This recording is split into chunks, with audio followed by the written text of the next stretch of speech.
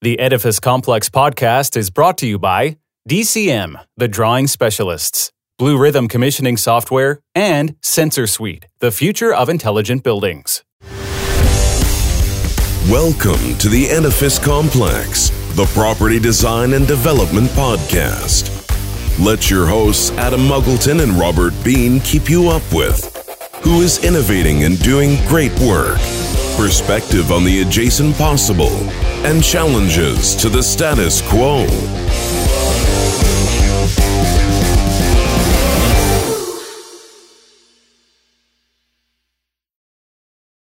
Welcome to the Edifice Complex. I'm Robert Bean, your co-host and unofficial mediator, here with my colleague, official agitator, as always, friend and Yoda of most everything to do with buildings, Mr. Adam Muggleton. Say hello, sir. Yoda.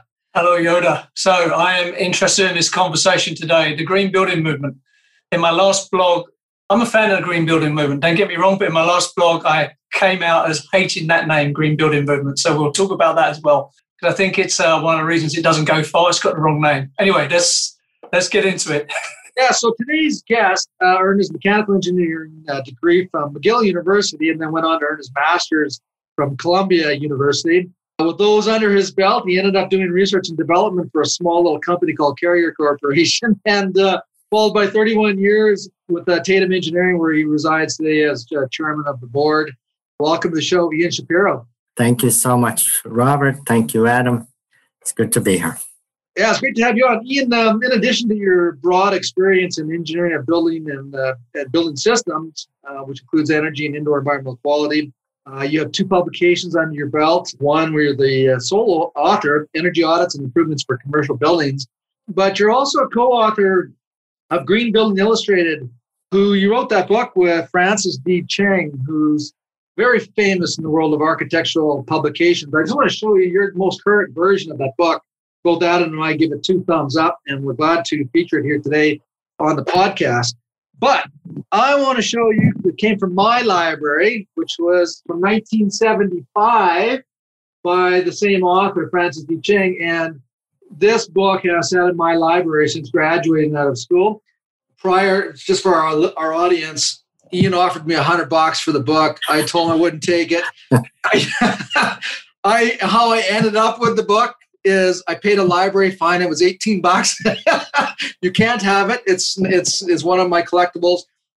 Probably one of the most quintessential, influential books on architectural illustrations ever written. And for you to have him as a co-author and be part of that journey, kudos on you. If I could rewrite my career and I could include an author, he would be one of them. So how you did that was amazing. Anyways, people want to know, how'd you transition? Well, you didn't really transition because you're still part of the engineering world, but engineering to authorship. What drove that? Oh, my motivation? God, I don't know. So I went to McGill. There's a little part of me that's still Canadian. No. You know what I love to do? I love to come up to Canada to buy flake bars, to buy chocolate bars. Because there's some, I think Hershey has some sort of a thing with Cadbury. Cadbury, they cannot sell it in the U.S. So I come up, I cross the border, Thousand Islands, I go to Kingston to buy flake bars. So, but I don't know, my journey in McGill, they called me a closet English major. I'm comfortable with words. You guys have found yourselves, you've come out of construction into the world of words. And I think it's important for us just to be able to communicate. And you guys have done it. I don't know quite how it came about. I started writing. Somebody was ill at Cornell University in the Department of Architecture, or he left on short notice or something. So they were looking around desperately to find somebody to teach environmental control. And they got my name, and I went and I taught this 3rd-year class. And then coming out of that, this is already almost 20 years ago, but LEED had been founded. And I had my own ideas about green buildings. I had started my company. The acronym for Tatum is Technology as if the Earth Mattered. So I had always been interested in the environment, going back to the energy crises and the whole renewable energy movement. I had always been interested in energy. So I came out of this class at Cornell and I started writing. I wrote 2 or 3 articles for ASHRAE Journal, and they were well received. And I heard from ASHRAE that they were using my articles in their certification programs. So that gave me a bit of a boost. And one thing led to another. I had been doing some other teaching. So, I don't want to say how many years ago, but I went to McGill, and there's this wonderful used bookstore in downtown Montreal in the student ghetto. It's on Milton Street. It's called The Word, and it's tiny. There's all used books. And I think in that bookstore, I found a book of his, which was his first book. This is decades ago. And the book's called Architectural Graphics. And I love drawing. I love graphics. So I picked up the book and I taught myself how to sketch from this book. So fast forward, a bunch of years, and I have the idea to write a green building book. And somebody says to me, it's got to be illustrated. So I'm sitting at home on a weekend, 10 years ago. I say to myself, well, if it's going to be illustrated, what kind of illustrations? I really like those illustrations by Frank Ching.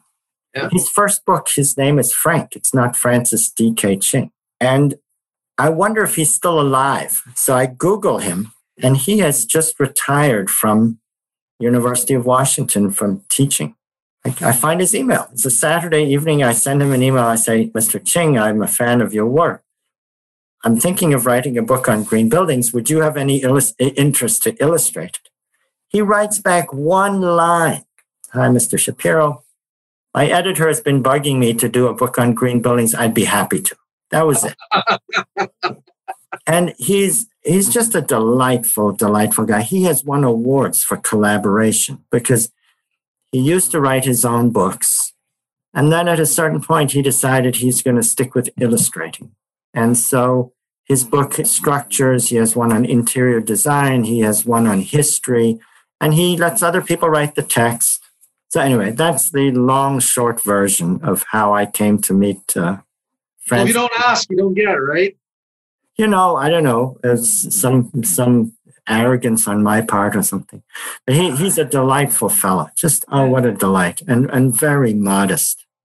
There's a lesson there immediately for our listeners. You don't get anything if you don't ask. The worst thing that could have happened to you there was he said, look, I'm retired. I'm sorry, I can't do it. But you got a great result, right? And it's almost a life-altering result. It takes you on a trajectory. It helps you produce something.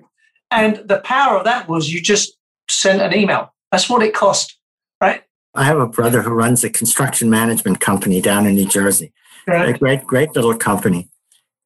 When they write a big proposal, they're going to build a school for $100 million. Says, what's the worst that can happen? We'll get the project. Yeah, exactly. That's a contractor's perspective, that is. Yeah, totally. Out of school, you end up working for Carrier.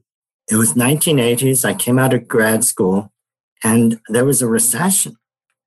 And I sent out maybe 300 letters, and I got one request for an interview. I mean, it was, those recessions in the 80s and 90s were brutal. Yep.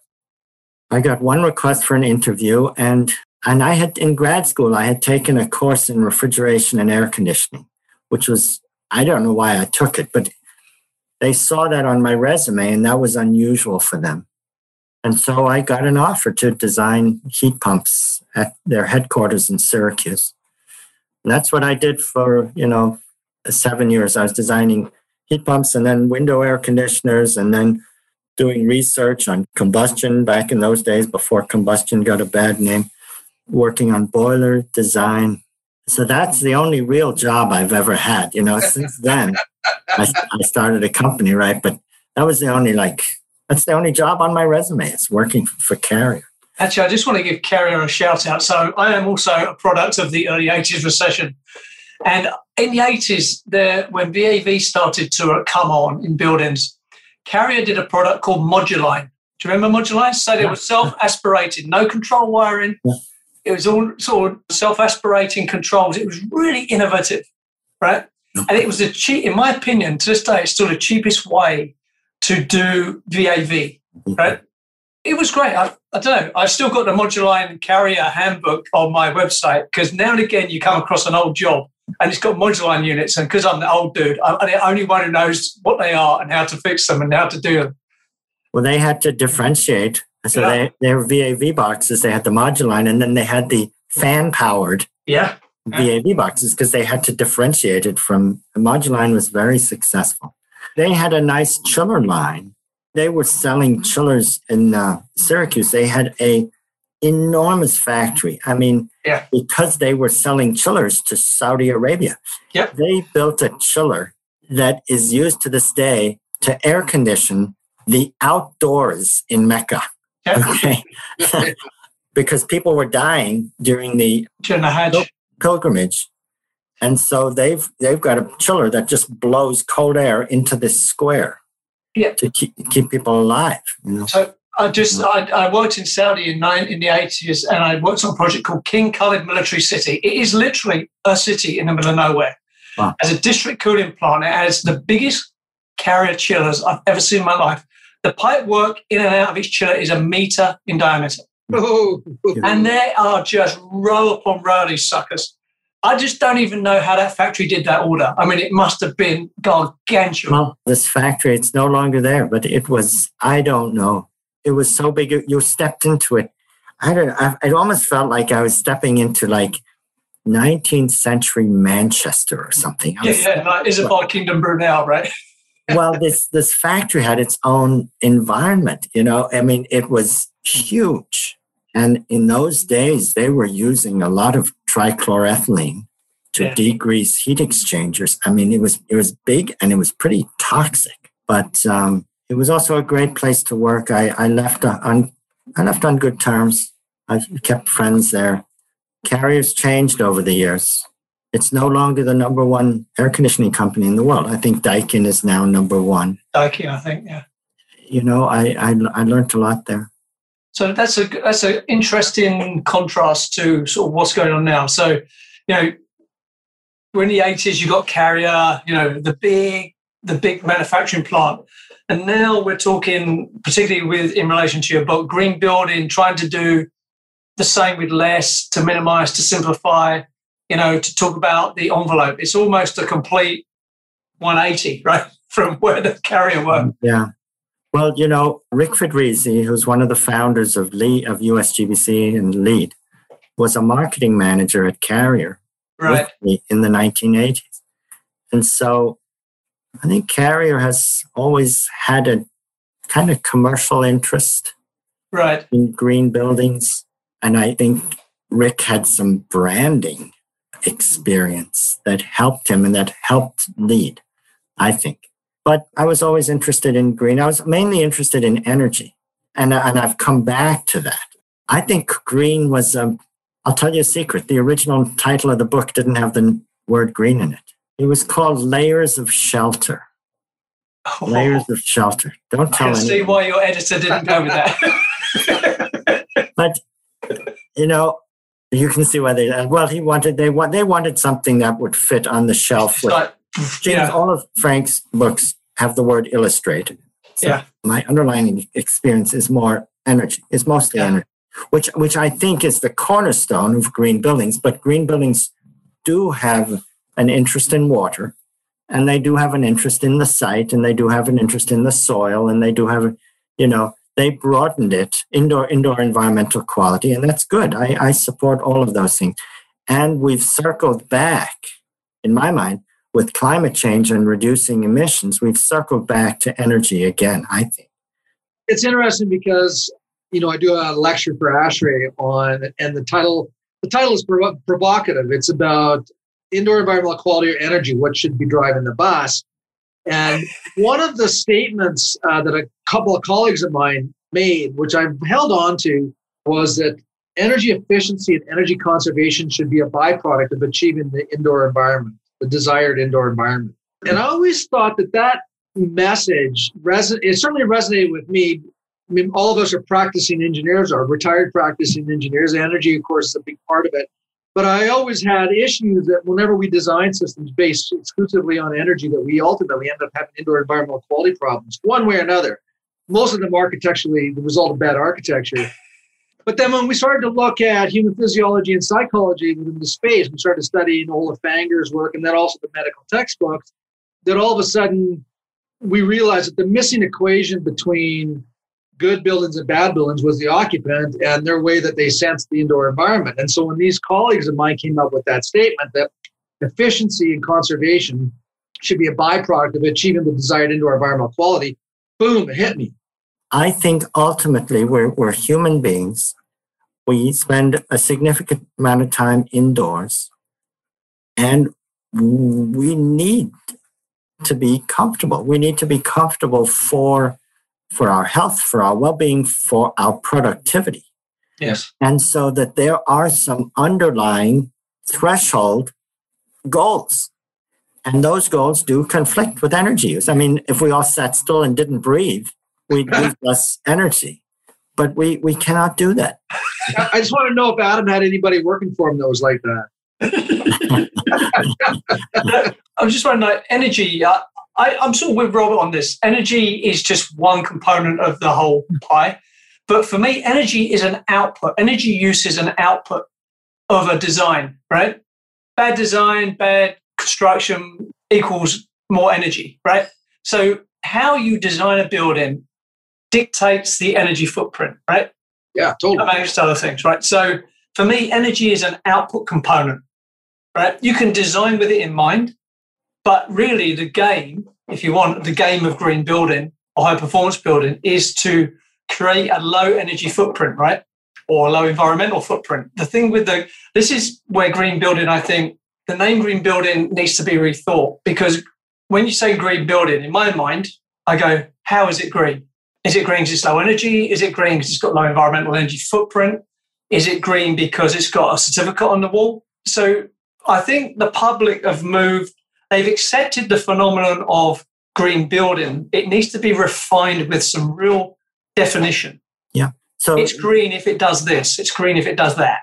Well, and I like high performance. Yeah. I like, for me, one of the keys between the first edition of our book in 2014 and the second is, I think what's happening, the green building movement was kind of invented as an elective thing.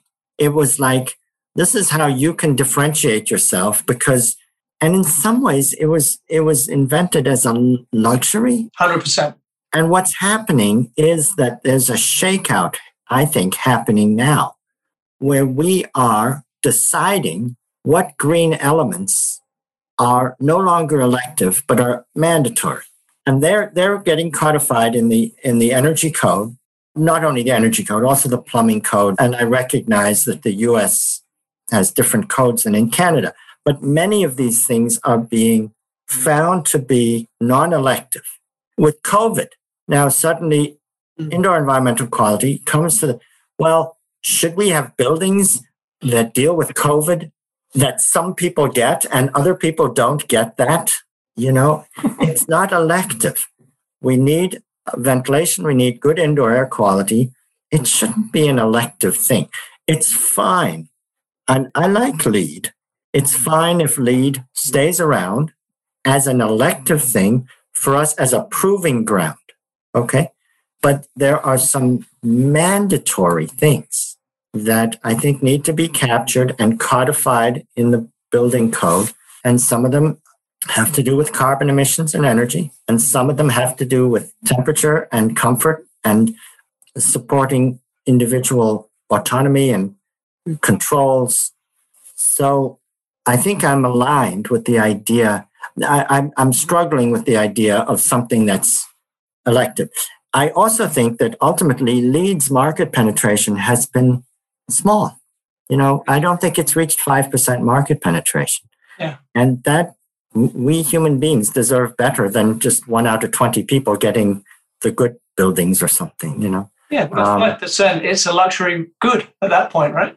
I don't think it's reached 5%. The Edifice Complex will continue in just a moment. Can you find the drawing and supporting documents you need in less than a minute? Now you can with Echo. It's simple. Just type what you're looking for and press enter. Echo knows your building, Speak with a drawing specialist today. Ask about our special offer of painless onboarding plus 6 months free with Echo. Visit podcast.thedsoffer.com. That's podcast.thedsoffer.com. And now, back to the show.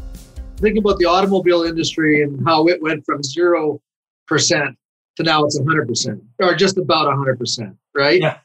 If you were a professor at Wharton and you had your graduating class and every one of them submitted a business proposal where only 5% market saturation existed, that was the limit, you'd all fail. Right, totally. And with great love and respect for LEED, I think LEED registrations peaked in 2010. That's 10 years ago. And I think we're struggling to find where green buildings fit. Is it LEED? Is it Passive House? Is it Architecture 2030? We're struggling to find it. And I think the right place for green buildings is in the building code. I think we need to harmonize what we feel is an acceptable and important standard for health, safety. The building code has, it really came out of fire safety. I mean, that's the foundation. I mean, also structural safety. We don't want them falling down. But fire safety was the number one driver. And I think we just need to add to that a consensus standard for energy and water and finishes. And in the book, you talked, Robert, about, I don't know what word you use, something about challenging your students. In the book, we purposefully try to challenge readers with a focus on modesty, I think historically, buildings and the energy code was all about adding to buildings, adding more insulation, adding more efficiency, adding. And we take the position that that's totally fine. And there's a complementary approach, which is kind of like sculpture, where you're taking away things that you don't need. Correct. And in the US, our average house size is like 250 square meters or something. It's outrageous. It's outrageous. McMansionville, right? It's McMansion. I mean, and it's grown by over 50% in the last 40 years. It's outrageous, and we don't need it. Yeah. And that size of I'm using a home as an example, but it's the same for hotel room sizes. It's the same for offices. We take the position in the book that a building that is bigger than it needs to be uses more carbon and energy than it needs to, and it's more cost for the owner than it needs to be. We take the same position with window to wall ratio. I think architects just went nuts with glazing, and glazing happens to be more construction cost per square meter than an insulated wall for some reason. But it looks sexy. and it wins awards. It wins architectural awards. So I think ASHRAE's totally right. ASHRAE has gone to 30% maximum window to wall ratio. Is it ASHRAE or is it IECC? I can't remember. One of them is now starting to put a limit on window to wall ratio. And I advocate for even less. I think that window to wall ratio on an average basis should be 20% or less, and that you have plenty of good views, daylighting, everything you need. But you don't need to put glazing on stairwells. You don't need to put glazing. The occupancy rate of a stairwell in a multi-story building is seconds per day. People don't spend time in stairwells, and architects have these massively glazed stairwells lit up at night, and it's unnecessary. It's architectural pornography, right? That's what it is. Well, I mean, it wins awards, but this is another major theme running through the book is modesty and sculpting buildings, taking things away that you just don't need, whether it's size, whether it's shape. There's a major section on building shape. We've defined a term called shape efficiency, which is on a scale of 0 to 100. And a more efficient building shape uses less materials, less energy, and less construction cost per square meter of useful floor area. Yeah. So anyway, that's a kind of a theme, and it's a challenging theme. I mean, I throw these things out to architects and developers, and they struggle with them. So, Ian, you brought up 2 points that we like to hash out here. One has to do with codes, because both Adam and I agree with you that that in a free market world, which is what we operate in, the competitive nature of the construction of property development business is that you're going to get the lowest cost building that is in compliance with the code. So until we change code, we're always going to have the lowest compliant building, which doesn't serve humanity in the world and the word of sustainability or stewardship at all, right? It's about minimizing risk, not creating efficient buildings or buildings that support human health and wellness. So codes we have to change. I want to hear your comments on that, because how do we change codes when it's driven by such a low denominator or low ethos? And then the second one is architecture, which is really a cultural-based phenomenon, right? So how do we deal with cultures and architecture, and how do we deal with the culture and codes? Because those are the problems right there. Codes, well, I'll speak to the U.S. I'm down in the U.S. and we're actually there's a big shakeout happening with the International Codes Council. They made a place at the table for cities to participate in the code development process, and every city in the country now has a sustainability officer. And these sustainability officers wanted a more efficient codes.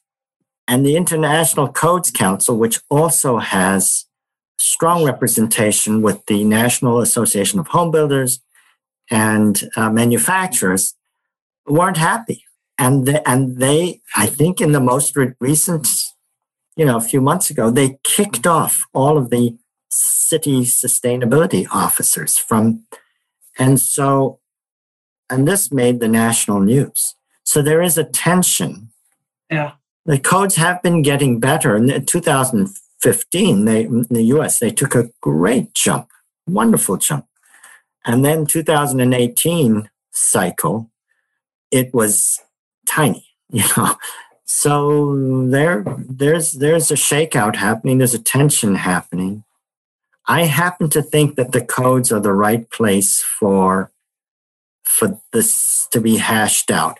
I think the low market penetration of LEED and of Passive House and Architecture 2030, all of them, it's not enough. And the one place that has good market penetration is codes.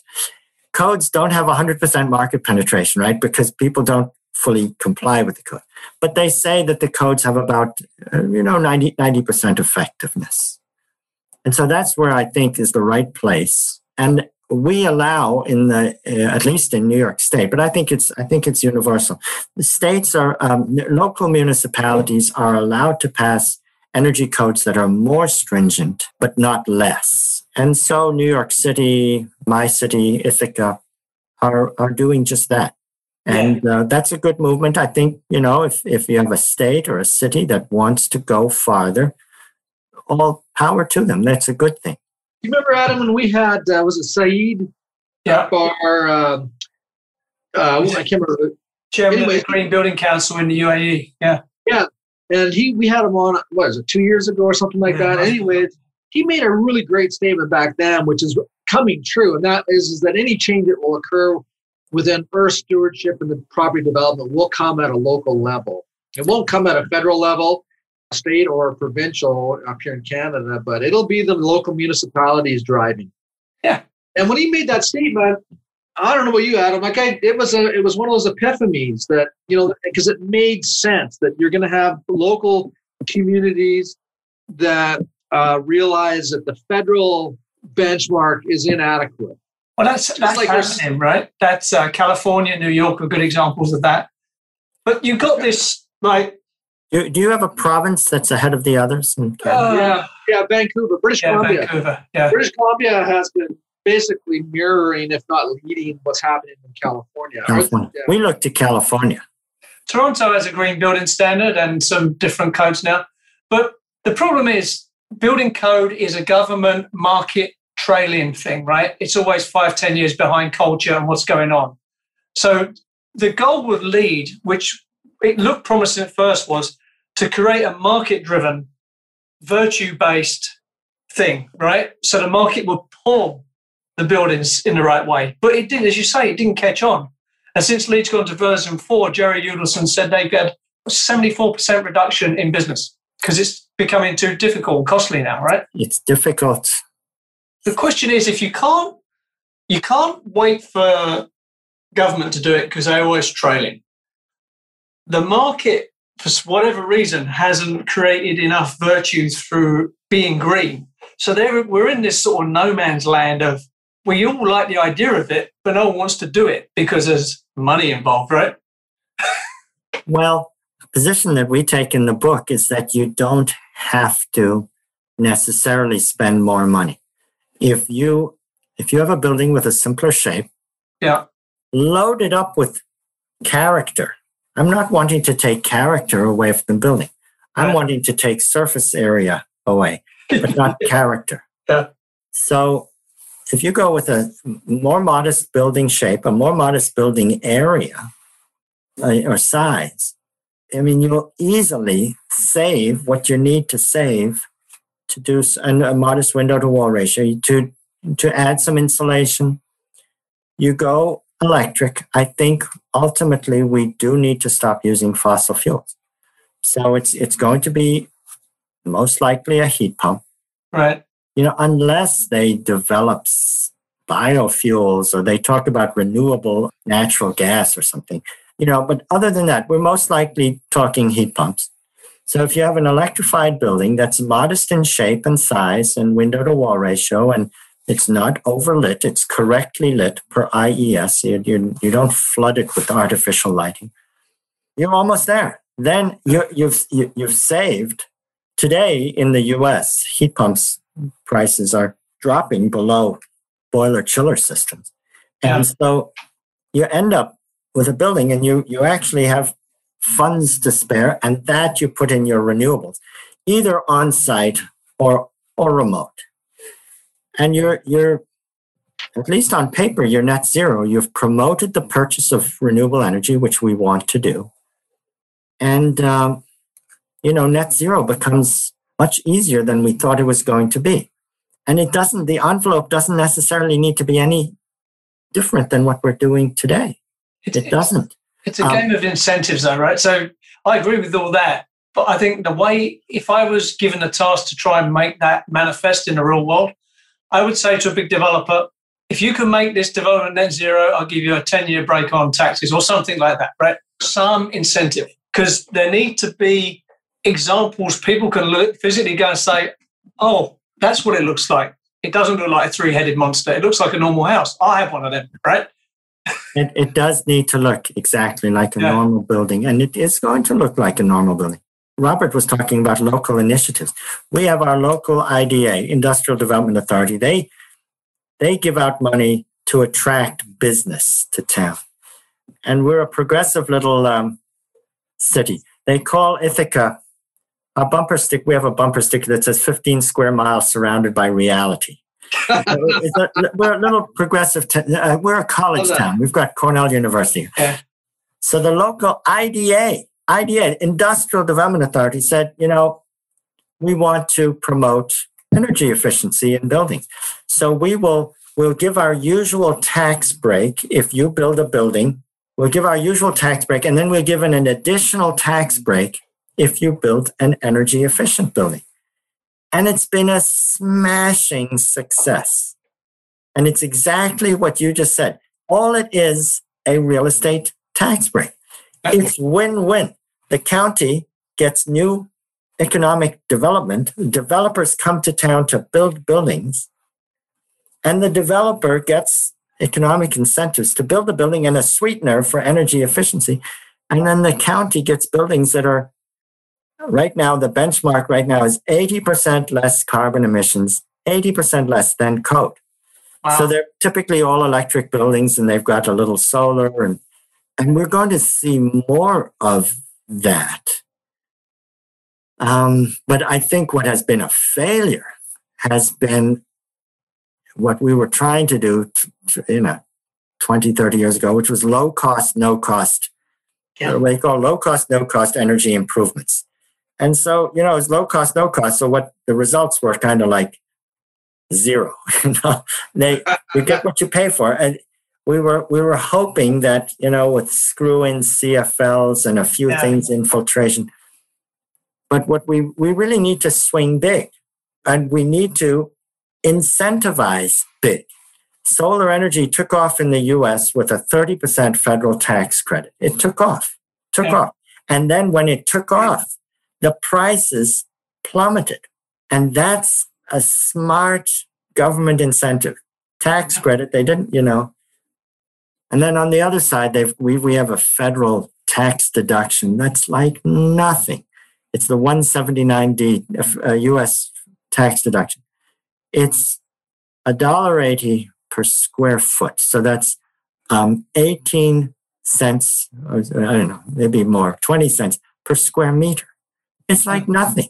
I mean, a developer would look at that and just say, it's a joke. Probably cost it more in accounting fees to get the money, right? Yeah, totally. That's what's interesting about all of this, because I've been studying this stuff for a long, long time.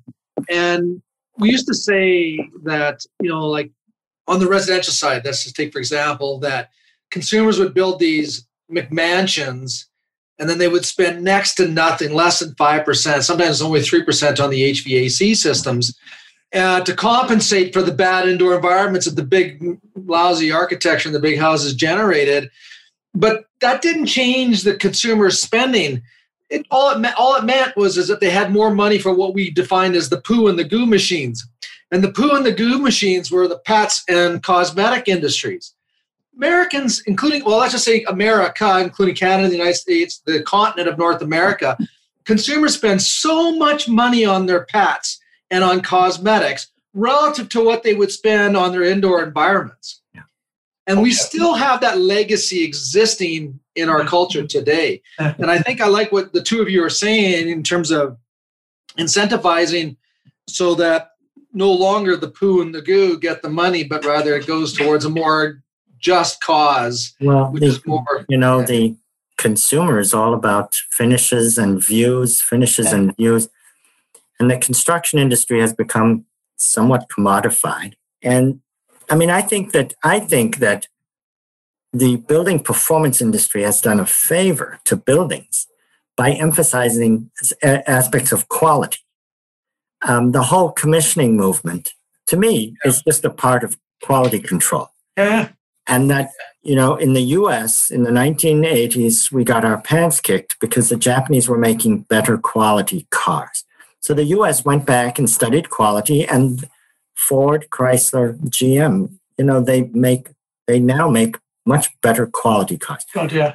They thought Deming was right after all. Totally. Deming did his thing in Japan, and the US went and learned from that. And we haven't yet turned to quality in construction, but we're starting to. And so we came up with the whole commissioning thing. And I think building inspections are really important. And who does building inspections? Well, the high performance building standards, like EPA Energy Star, has a nice standard for multifamily buildings in the US, and it requires inspections. And the state of New York, they've got incentives for high performance buildings, but it requires inspections. So these buildings that get good inspections end up performing better. And it's what a concept. I think it's a service to the whole industry to say, you're spending your life savings on a building. It's worth spending a little bit on inspections, performance inspections of the HVAC. And now they're doing commissioning of envelope. Yeah. And every time we have a young guy, he's like 35 or something. And he just loves this stuff. And when he does inspections of envelopes, he finds missing insulation everywhere because he's on site, open wall. They haven't yet closed the wall up. And he says, what's this? The drawings say that the foundation's supposed to have some rigid, and I don't see any. you're about to close it up. So good inspections, I think, are something that we need and that is starting to happen. Yeah, I mean, that's the game of consequences, right? That was my nickname on one job site. I'd come in and they'd be like, no, they'd go do that, go do that. And the guy, the supervisor called me, consequences is here. Because I'd go around and say, no, that's not right, undo that, fix that. Yeah, because that's the job. It ends up being more painful for them to have to redo something. Yeah. So when you bring consequences, you get action, right? But I think we're at this inflection point. As you say, there's people have moved on from green as a novelty and they sort of like the idea, but it needs to be more consumer choice with it somehow, right? And there needs to be possibly some more enforcement or some incentive.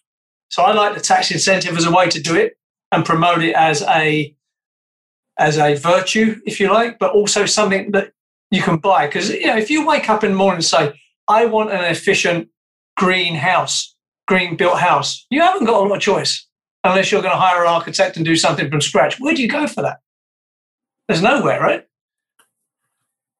I mean, it comes back to the issue of standards, and I think there's a place for green building standards, right? Whether it's LEED or HERS or Passive House. They need to keep working on their branding and what the consumer is getting for that rating. I kind of like the idea of rating systems. So the building comes with some sort of a plaque. I like the idea of performance ratings, where over time, and LEED played around with this with some sort of a dynamic rating. Yeah, I see. It didn't sort of land. So I think there's a place for those things. So that's consumer choice. Okay, there's the consumer, and I mean I think that's good for as a continued proving ground. Yeah, and I really like the codes dipping in periodically and taking the good stuff out and making it mandatory. Whether it's a ventilation level, whether it's an energy efficiency practice, whether it's a water conservation practice. And let them go in every once in a while and say, this flow rate we've got good shower heads at this flow rate. We can go with it. It's mandatory. And it's not only shower heads. It's also, we found the bath diverters, they leak like hell. They're terrible. And so I think there needs to be a standard for leak prevention for bath diverters. Every hotel I go into, I lift up the little plunger there, and there's several in metric units, liters per second of water leakage. Huh? So I really like the idea of proving ground for elective green building standards, and then periodically the good stuff being pulled out and made mandatory. I like the idea of local codes. Ultimately, I also want things in our national standard. What's your national building code in Canada? What's it called? We have a federal code and provincial codes and also municipal codes, right? So the NBC of Canada, right? National Building Code Canada. Energy code? Yeah, so there's energy versions of it now, right? So we have the National Building Code, which is published in part with assistance of IRC, Institute for Research and Construction. But that actually serves as a sort of a guiding light, if you will. Then at the provincial level, like for example in Vancouver, a little bit different climate than say in Manitoba. So they're allowed to adopt the National Building Code or edit parts of it that are more geography specific. And then I guess, Adam, it's been now probably 10 years, I guess, when they started to work on the National Energy Codes of Canada. And there's a rollout over the next period of time. I don't remember what that period is. Sort of a step code process where every few more years it gets a little bit more challenging, or reduction in energy use, right? So we are starting to see it. You reference ASHRAE Standard 90 or 189? Well, it's certainly in the engineering community it is. Yeah, absolutely. Yeah. We have our energy code has a compliance path, right, that is based on ASHRAE Standard 90. Yeah, and I'm all for energy or building codes referencing the ASHRAE energy standards. But in absence of referencing ASHRAE 55, which is the thermal environmental conditions for human occupancy, or 62.1 and 62.2, which is the air quality and ventilation standards, it just drives people to look at energy, and then they ignore the most important element, which is the human, and which is the air quality, thermal comfort quality, lighting, courses in their sound, and all these other metrics. And so I think any code that doesn't reference the environmental standards while only referencing the energy standards is misleading.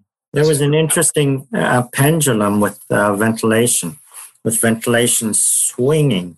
Yeah. Way, way low, and then it's come back as people realized they had cranked it down too much. It's a public health issue at this point, right? Ventilation. Well, huge. Although I'm still not clear myself if COVID is transported through ductwork. Have you guys? I'm trying to find research. So right now, there's very few actual case studies that have looked at the transmission of the virus through the ductwork, but there are cases. One of the most telling laboratory experiences when they took, I can't remember what kind of animals that they were, minks, and they had two chambers. So they had an upper chamber and a lower chamber, where the upper chamber had the virus and the lower chamber was the minks, and they connected the two chambers with a duct, and the minks ultimately end up contracting the virus.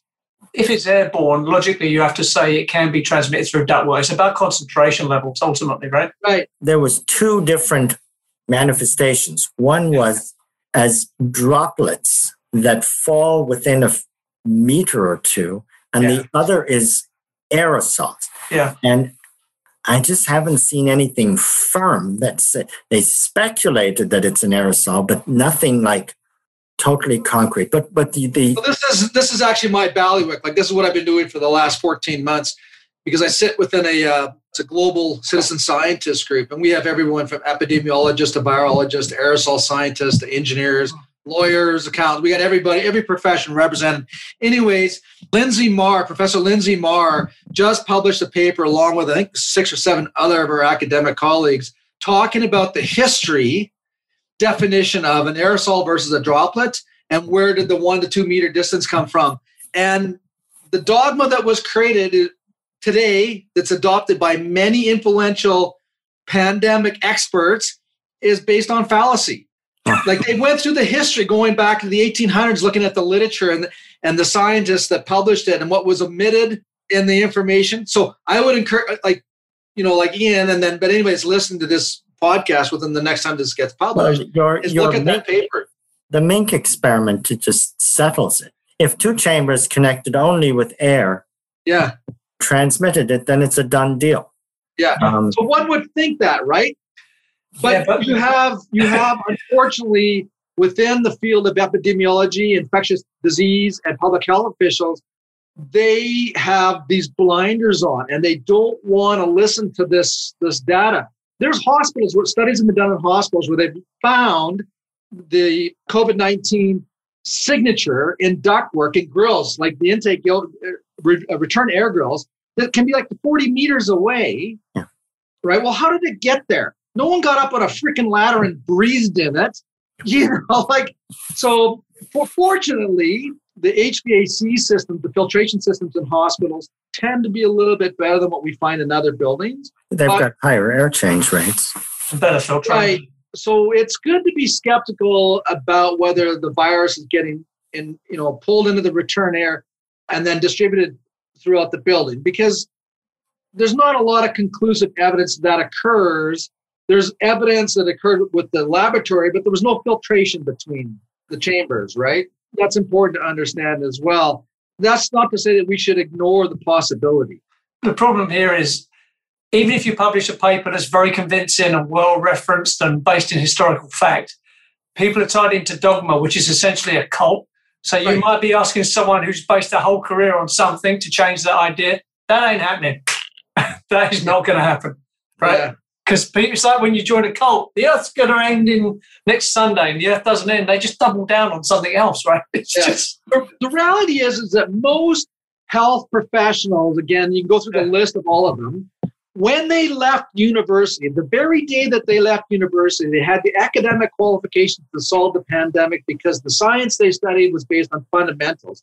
Until they got a paycheck from a tribe that doesn't believe in the fundamentals. That's exactly what's going on. The Edifice Complex will continue in just a moment. Adam, it's time to thank some people who are on our side. Blue Rhythm Commissioning Software. Blue Rhythm is the commissioning software I've been looking for. Most projects I consult on suffer from poor information and document management. Frankly, it's just chaos out there. Blue Rhythm removes this chaos. It is a secure, always available cloud solution designed to work on any computer, tablet, or smartphone. Their Android and iOS apps allow seamless transition between online and offline work. But what I like most about Blue Rhythm is their painless and fast onboarding process. Our team will bring all your existing forms and checklists into Blue Rhythm for you, or you can use or adapt their pre-built, pre-functional and functional performance test sheet templates. But it's more than that. It enables collaboration, automation, and easy planning and project management for all your projects. Blue Rhythm provides amazing support from a team that really understands your industry. To find out more, go to bluerhythm.com or call country code +1 612 460 8305. Also, you can hear from Blue Rhythm President Andy Martin on episode 26 of the Edifice Complex podcast. Robert, are we there yet? I'm bored. Adam, I know it's hard to believe, but the future has finally arrived in Canada. How's that then? Well, smart remote building and equipment management is now available from SensorSuite. Go on. SensorSuite, yep, they're an innovator in smart building technology. We like them. They can monitor, control, and optimize anything in your building, saving you time and energy. You mean SensorSuite are moving Canadian buildings into the 21st century? Yeah, I know, another hard thing to believe, but they're doing it, and they're saving owners money with efficiency gains. Okay, I'm in. How do I find out more? Got to go to sensorsuite.com or call 1-855-773-6767. And also check out the July 2020 episode of the Edifice Complex podcast and listen to SensorSuite CEO Glenn Spry. And now, back to the show. We've got skeptics today that are doing a lot of damage. But I'm more talking about even anchored in science, what we know after a year and a bit, and what we don't know. And we're going to end up in a direction of more ventilation, almost for sure. How do you perceive of yourself in Canada in terms of building science? You guys, are you proud of yourselves? Do you think you're ahead of the game? So, and at one time, Canada was the darling in the world of building science. And, we had through CMHC, which is Canada Home and Mortgage Corporation, Canada Mortgage and Home Housing Corporation, and then our Institute of Research and Construction. And we had lots of great scientists, lots of great researchers. We wrote tons of papers, published books that were used all over the world. If you look at the ethos of Passive House today, some of it's founded in the early science that occurred, in the high performance buildings that we were doing back in the 70s. But then one of our changes in federal government, and Adam, you know who it was, he was an economist, came into power. And within, I think his first first term, he slashed research dollars to our institutes. And at that point, we basically have been observers rather than leaders. Yeah, it's so interesting. So this also dates me. It was a loaded question. I asked it on purpose that way. So my perception of Canada is with the research that Jacques Rousseau did at CHMC, yep, and CanMet resources, your HOT 2000 software. I'm living in the past, but so my perception, it also goes back to, my having studied in Canada. What I tell people was when I went to high school outside New York City, really good public high school, I was an A student, A+ student. I was almost top of my class. I went up to McGill And I was like a C student. And I said, what happened?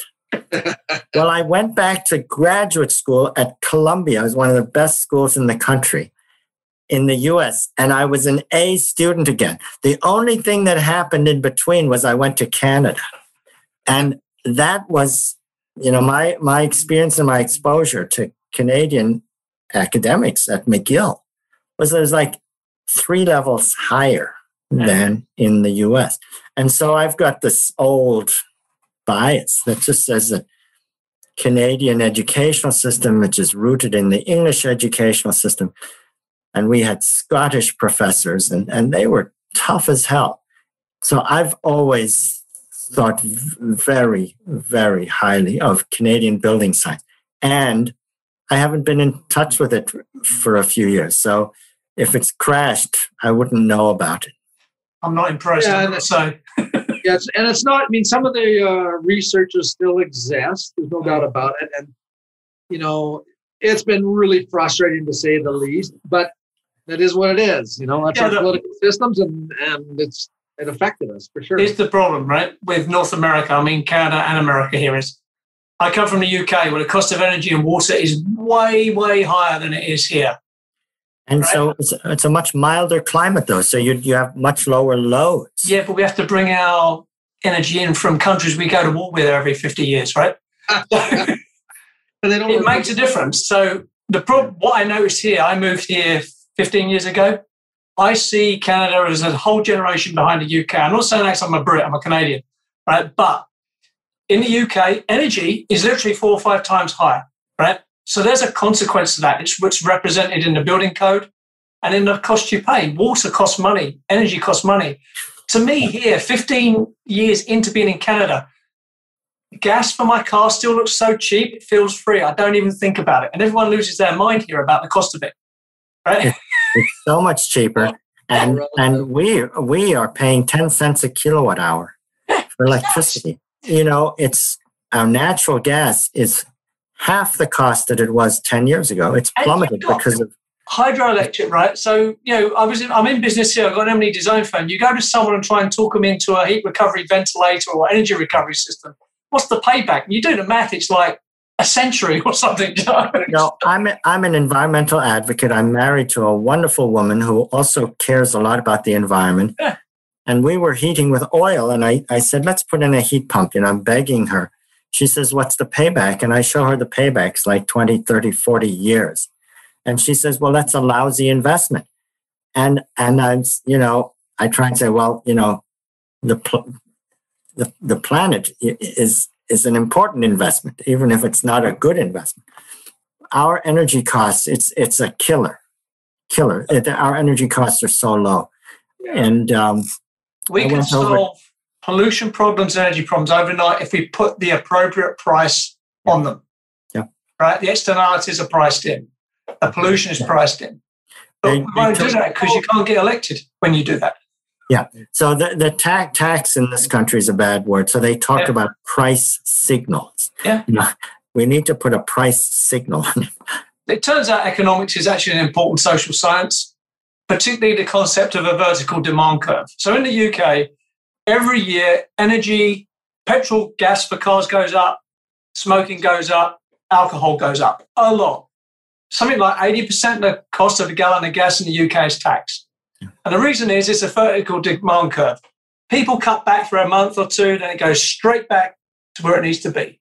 That's tax. That's money in the bank, right? So the British government tax revenue that way to incentivize behavior. But there's this America and Canada is a big place. Driving is a cultural phenomenon, right? And over here in Canada, when the price of gas went up $1 a gallon, literally people were talking about it. I could hear them in my road talking about it, moaning about it, right? To me, that was like a third of the price I used to pay 10 years ago. So Europeans are far ahead, and they didn't used to be. In the early days of the energy crisis, it was the U.S. and Canada who had good energy, national energy appliance standards, fuel efficiency standards, and it feels like we've slipped behind. And we have.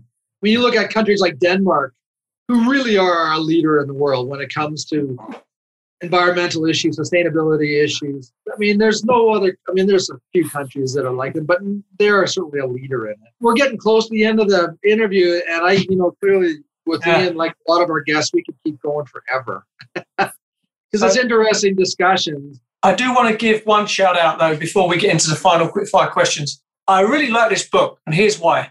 STEM communication is an important subject, right? And it's illustrated. The key word in this book is illustrated. So here's two things I really like about this book, which is why I recommend it to people. And I'll put a link in the show notes so you can buy it.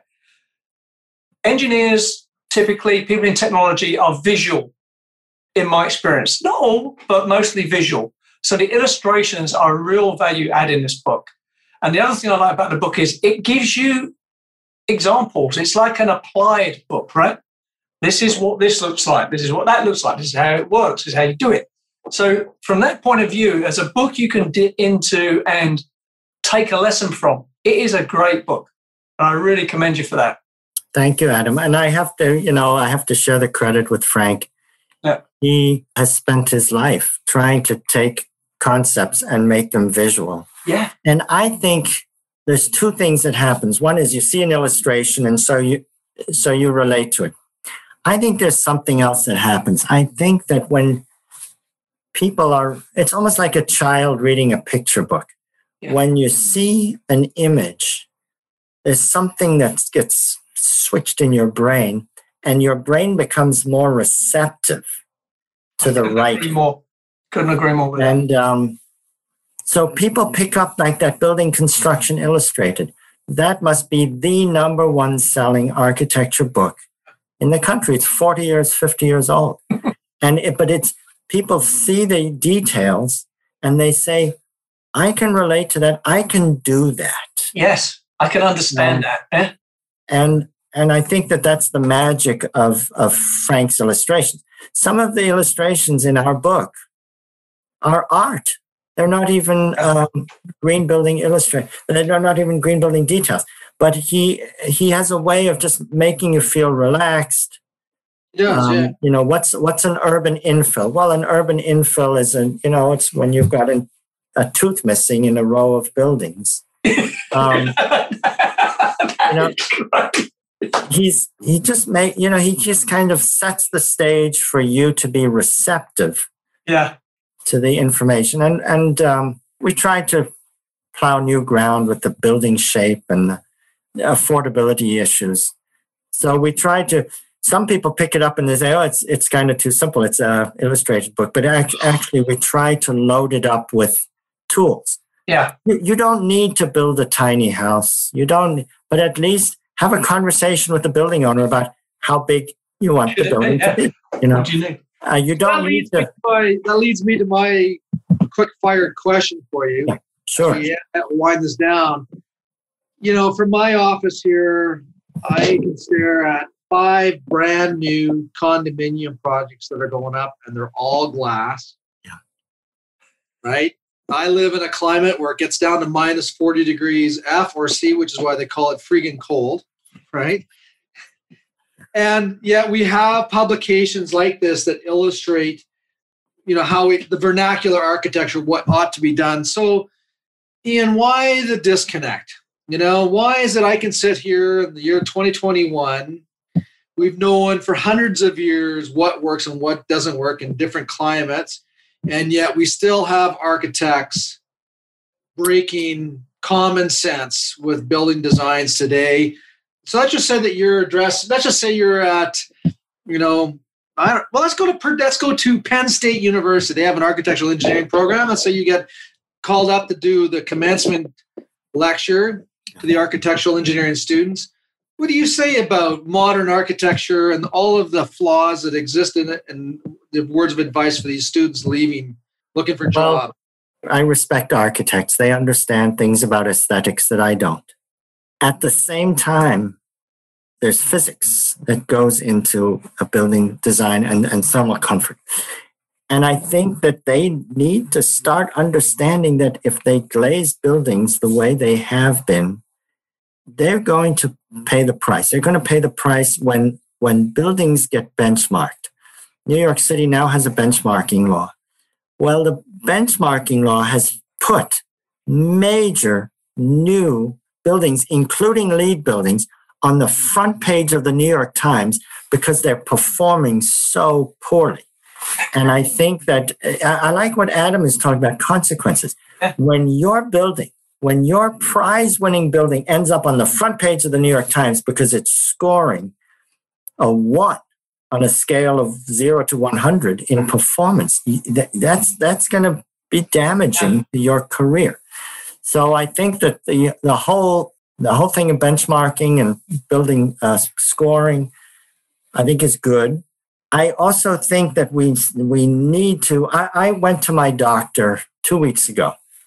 Beautiful, beautiful new building, downtown Ithaca.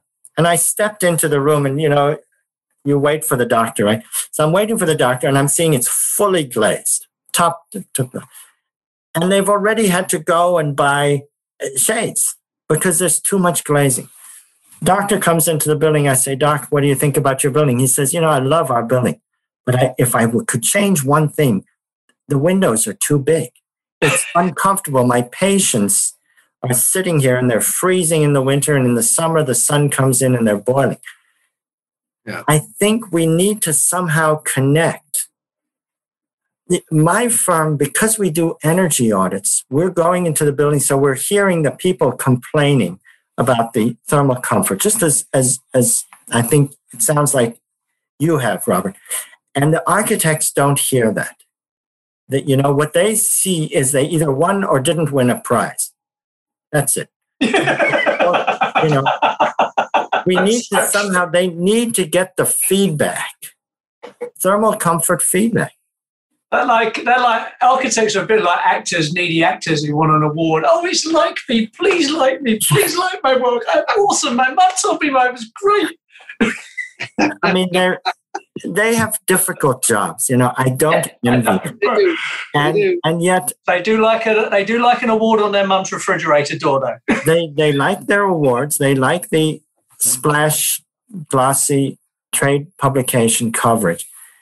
And we need to move them away. And if it's a mandate, if it's a building code that says maximum of 30% or 20% window to wall ratio, I'm all for it. All for it.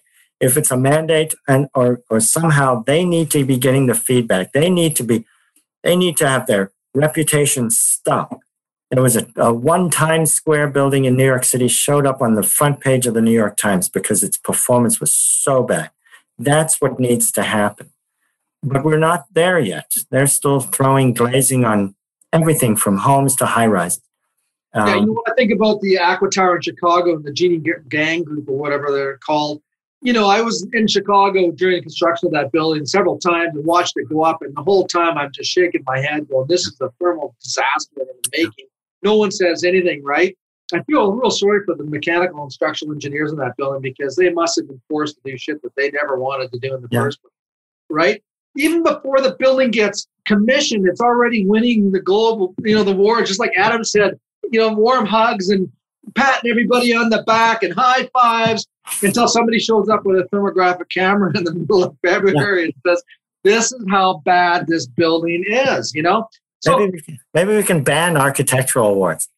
Maybe, but fast forward, right? And the architectural firm that created the Aqua Tower is now doing another one with the same shit. It's like, come on, you guys. Well, we're grateful to have people like you guys who are a little uninhibited, Well, we don't care. Adam has no hair. My hair is gray. We're at the end of our career. We don't care what we say because we've seen the crap, right? Yeah. None of our revenues are based on what comes out of our mouth anymore, right? Am I speaking to you, Adam? Yeah, no, that's true. And I am uncancelable. I do not give a flying hoot what people think about me. Not in the slightest do I care. I'm talking to my wife about retirement in a few years' time, and I also feel like, I just don't have. I'm not looking for my next job. It's a great time to give back. To give back and to kick back. Back is right. Yeah, like kick some butt. Yes. Just to wrap this up, we should wrap up with some advice one of my mentors gave me when I was struggling to manage a team of architects. He said, Adam, you've got to understand, architects are not technologists, they're artists. And they've never met an award they don't like the look of. They're all media whores. Yeah. And it really made sense when he said that, because I was treating them like they were technologists and engineers, and they're not. They're artists. They create art, right? And, their job is not easy. They come through architecture school. They've studied the art and they've studied the massing and the aesthetics and stuff. And then they get thrown into real life and they're needing to specify materials they've never heard of in their lives. And it's very litigious, at least in the US. Oh, God, yeah. So it's not an easy career. And I respect that. And just as the architect lets a structural engineer design the structure, I think that they need to let engineers do the energy part and the thermal comfort and the indoor environmental quality. They're not commodities. Those are major things. A building's going to be there for 50 to 100 years, and you don't want people cold and you don't want people hot. So it was funny, Ian, when we were practicing, I retired, so I don't have a business anymore on the engineering side. But when we worked with society at large, we always said, we want you to come to us before you see an architect. And what you'll get from us is an indoor environmental quality specification based on a flux BTU per hour per square foot. You'll get those two pieces of information. Then you go to your architect and you say, okay, Mr. and Mrs. Architect, here's the compliance I want with my indoor environment, lighting, sound, thermal, air quality. And here's my energy budget on a per square meter, square foot. Now you do your job. Perfect. And this is why the commissioning, the idea of commissioning and the idea of building requirements, defining the building requirements up front. Yeah. It's so powerful. Do I have time for one more anecdote? Sure. An architect comes to me and says, I'd like you to make this building green. They show me their rendering.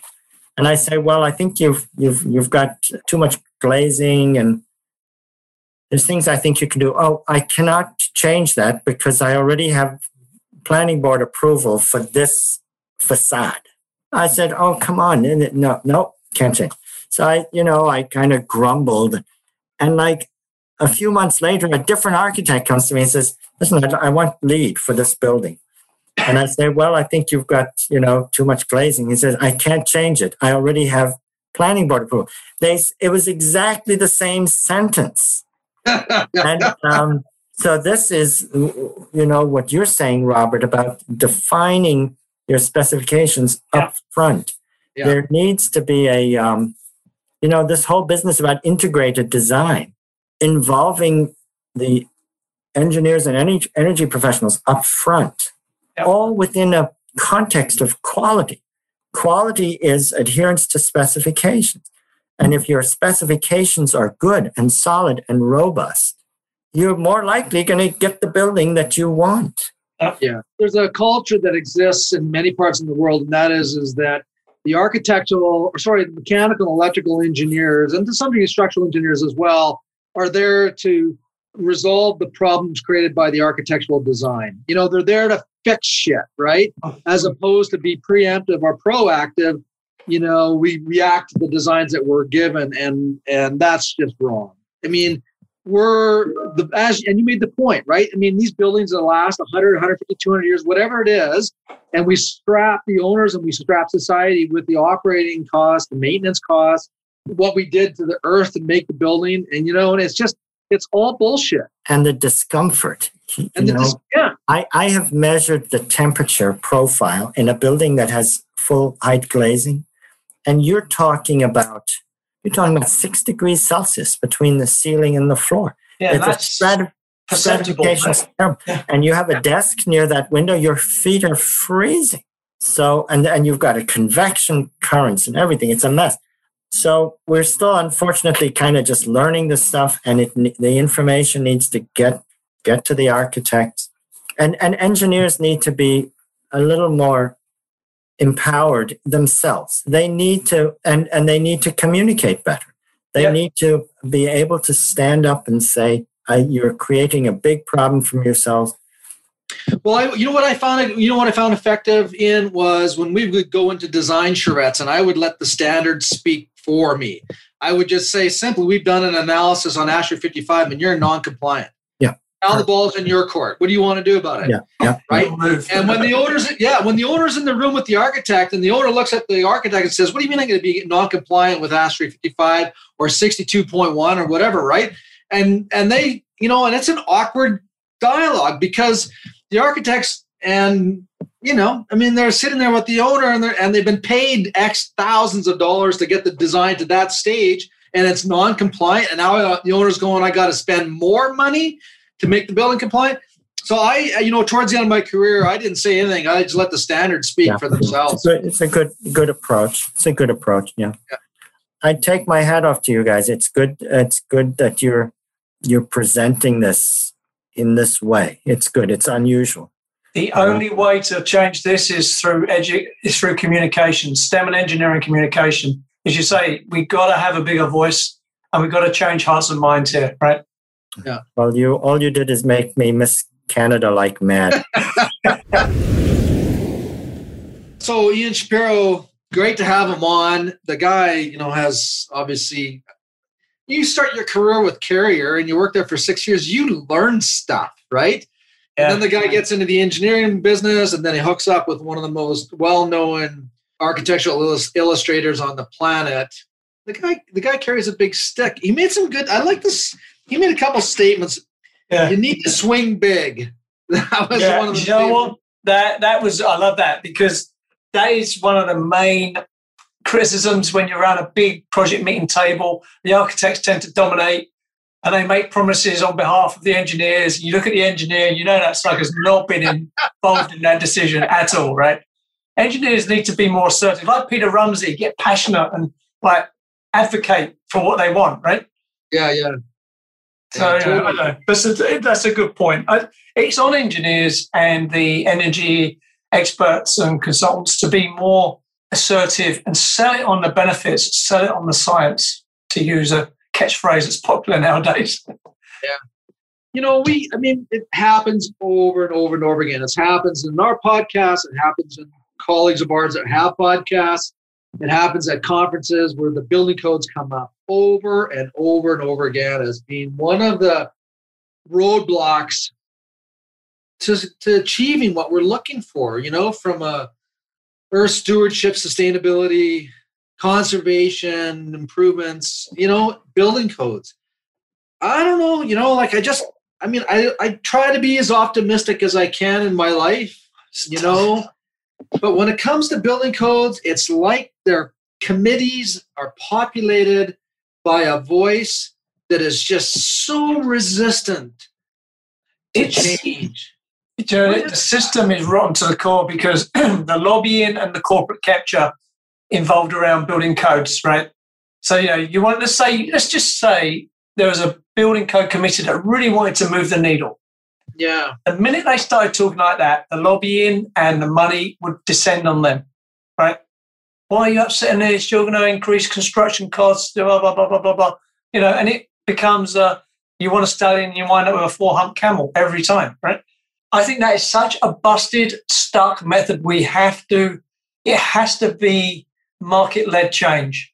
My big idea was, and I can't get anyone to buy into this because I'm a crazy person, is massive open source data. What I mean by that is every property is on an open source database. It just says property at this address, X thousand square meters, energy use, blah, blah per square meter, so many dollars per square meter. So every year, the energy cost, the water cost, and the gas cost are pumped in, and it pumps out a metric per square foot or square meter. Yeah. And it's just there, and it's a name and shame thing, right? And hopefully it would become a way to say, right, we're going to be better than the national average of this type of building or this type of residence, right? Yeah.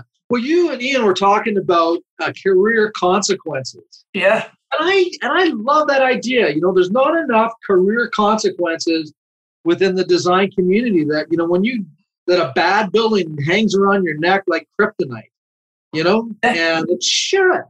You're taking capital resources, earth resources, you're strapping a system with penalties for the life of the building. There should be a shame associated with that, not an award. So I like that idea. if you think about it right now, I mean, people listening to this podcast, whatever you listen to, we're in a worldwide pandemic, right? COVID-19. In many ways, when you look around the world, Canada, the United States, the UK, our COVID mitigation strategies are just an indication of our building codes, And so when you think about countries that have, like Vietnam, New Zealand, I'm not saying that their COVID strategies represent their building programs, because their building programs in many, especially less than ours, they're less than ours, right? But their approach was, this is non-negotiable. We recognize what COVID is all about because it represents other pathogens that have come through the world. And we recognize that the strategy is this, and it works, right? And so they implement and enforce, and today they're actually sitting well within, the rest of the world. Where we're in Canada, we're in miserable shape. The UK is in miserable shape. The US is in miserable shape because we can't get the status quo moved off this minimum requirement shit, and that's got to stop. The one good thing that might come out of this pandemic is the refocus on ventilation as a public health driver in building design. Yeah. Right? Because it's always, plumbing, sewage, all that stuff is natural public health issues, right? And there's well-established science around that. But ventilation's always been that sort of like one that's always been a bit floating around and people play with it. And it's wound up in the energy court rather than the public health court, right? Yeah. It needs to move firmly back to the public health court, in my opinion. Because, it wound up in the energy court to the energy crisis, right, in the late 70s.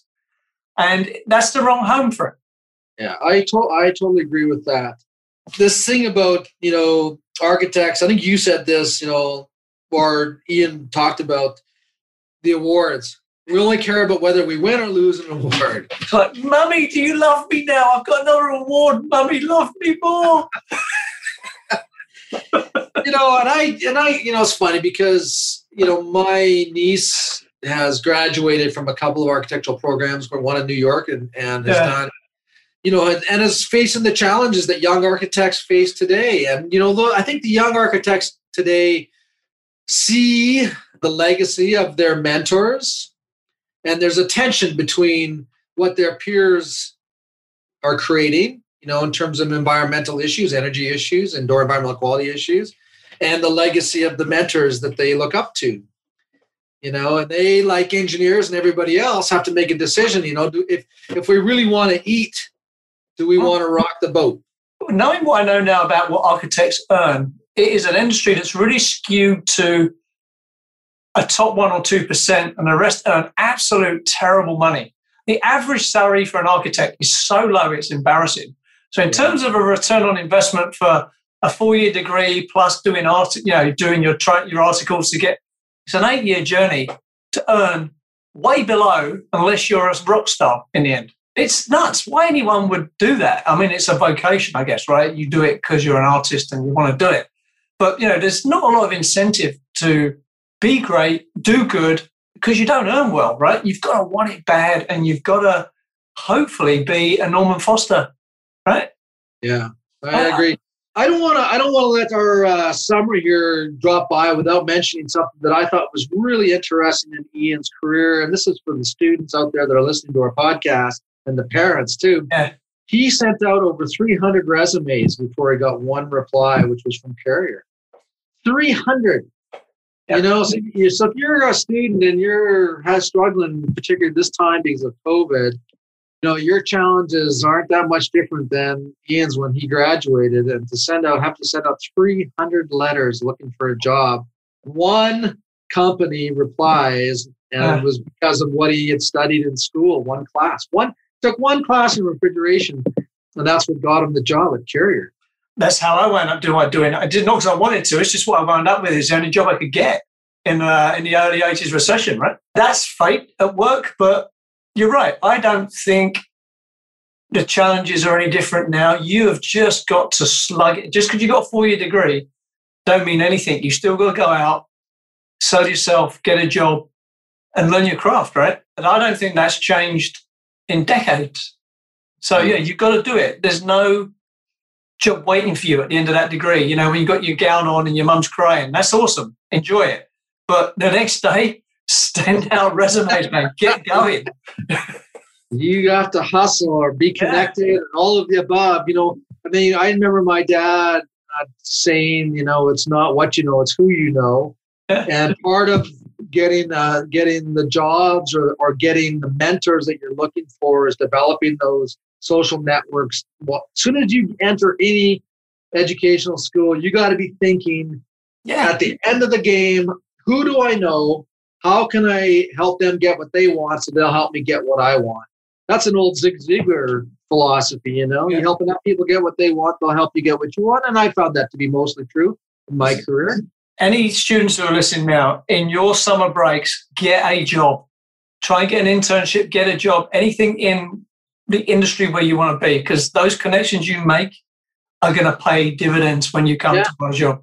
And if you're lucky enough where you can work for free, like just say for whatever your world exists, that your mom and dad or whoever is responsible for you, if they can, you know, make it easy for you to stay at home with a low cost.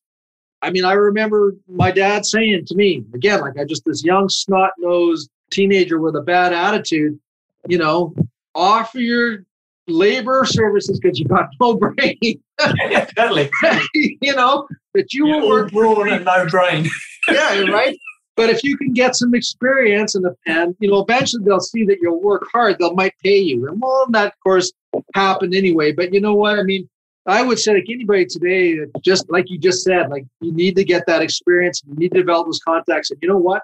There might not be money there for you. And the value will be in you demonstrating A, that you have a work ethic, B, that you got a good brain on your head, and C, if you know how to network and develop those soft skills, then maybe that's the value that you get out of that job where you're working for free has money value that will exceed your expectations. Absolutely. I got all my kids to do intern work during their summer holidays. You know, so no vacations here. You got to go to work, and they did, and it really helped when it came, because they could. If you've got a couple of intern positions while you were going through university, when you send that resume out, you've got your degree and some work experience. That sets you immediately in another level of pile of resumes, right? Yeah. Hey, Adam, here's a question for you. Out of all the resumes that you've looked at over your entire career, did any one of those resumes talk about how much they earned? Never. So the best resumes are, here they are. It's one page. If you have to make me turn a page, you are not getting a job off me. 2, tell me what you've done, not what you can do, what you think you can do. I want to know what you've actually done. This is why if you've got intern experience, I'm reading that. Yeah. I assume you've got a degree and you've come out good. That's just not a factor in my decision. I'm assuming that's there. That's a prerequisite, right? Yeah. So, you know, tell me what you can do. Tell me, you need to communicate in that page that you can work hard and not be a total emotional time suck on me. Yeah. You know? But I don't think universities and colleges do a good job in communicating this to people, right? They don't put kids out with the skills, the life skills necessary. They need someone like you and me to come in and... You ever used to watch that show Scrubs? And then there was like Dr. Perry Cox, who used to like manage the interns. Every day the new interns came in, he used to give them a speech how you will kill someone in the first year because you know nothing. Right? But that was a real life thing. They need someone like you or me to come in and say, look, this is all good. I'm assuming you're going to pass and you're going to get this degree. Let's not talk about that. Let's talk about what you need to do to be successful when you leave this place. That's what you need to talk about, right? This is how you should do a resume. This is how you should try and get work. It's how you should present yourself. Turn up on time. Don't look at your phone. Not right there. Turn up on time. You know what? I would ignore, at least in the beginning, a lot of character faults in a new grad or new hire. If they showed up on time or before on time every day consistently. If I knew I could count on them, in most cases I could train out of them the other issues, you know, unless there was a character flaw that I just couldn't resolve. Turn up on time and bring it to me, right? Just bring the attitude. Totally. You know what? I made sports teams not because of my skill level, because I sucked as an athlete. You know, I couldn't play hockey. I couldn't play football. Why did I make the teams? Because I didn't know when to quit. Huh? You know, when practice started at X hours, I was there X last 30 minutes. I was there early. My skates were on. My uniform was on. And when they said, Bean, get on the field or get on the rink, I gave it my all until I puked. Not because I had any finesse or anything like that, but because I showed up. Yeah, that's exactly right, man. That is exactly right. And that needs to somehow get into some form of college curriculum at the end, where you have the you will kill someone in your first year as a doctor talk, right? Yeah. I don't know. Maybe it's old and cantankerous. Well, you know, you mentioned this before about, you know, coddling kids, you know, and making them feel good and all that kinds of stuff. I mean, there's a lot of value in developing somebody's confidence and self-esteem. I get all that kind of stuff, right? But if you graduate from a college or a university or a technical program, if I got to work on your self-esteem, I'm out at that point. That is a hard no for me. Yeah, we're not a psychology service, or, you know, we're not here to make you feel good about yourself. It's a business, and that's the hard realities of life as soon as you get out. You know. Yeah, I mean, the fundamental thing when interviewing me is what are you going to do for me, not what am I going to do for you, right? Yeah. But that's the dynamic that's not made clear. That hard reality needs to be made clear. Yeah. You know, you don't realize that until, I mean, I was, and you, basically, we were both to some degree unemployable because of our... Yeah, totally. You know, you for those that own their own businesses, you know, there's a little bit different personality trait than those that work for other people. We're looking for people who, you know, will take risks, calculated risks, show up, work hard, continually learning. Yeah. If I never saw somebody who was always learning all the time, they just had no room on our bench. You know, it's like skill development. There's no different than a professional athlete. Like, so, like, you know, again, for the kids listening to our podcast here, right? You know, if you're a big sports fan, right, whatever, but take a sport, soccer, lacrosse, basketball, hockey, whatever, right? Every one of those professional athletes are doing development all the time. Always, right? That's what makes them professionals. And then when they get hurt, they don't go crying to mom and dad, right? They take care of business, right? And that's what people are looking for today. You know, you need to be able to step up, suck it up, put on your big boy panties and big girl underwear. Yeah. Bring it and add value, man. And bring it and yeah, absolutely, you know. Yeah. Wow. Anyway, so on that note, we should probably wrap up. Oh, I got fired up today. Ian, anyways, we want to thank him for coming on because another great guest. Yeah, no, that was good. I enjoyed that, and I love that book. I'll put notes in for people listening. There'll be notes in the show notes. You can link on it and go straight to the Amazon site and get the book. Yeah. Excellent book. Two great people right there, man. Yeah. Okay, man. Take care. See you in the next one. All right. See you. Cheers. You've been listening to the Edifice Complex podcast with Adam Muggleton and Robert Bean. To access show notes for this episode, visit edificecomplexpodcast.com. Also, if you would like Robert or Adam to speak, teach, or consult on your project or business, please email admin@edificecomplexpodcast.com. See you next time.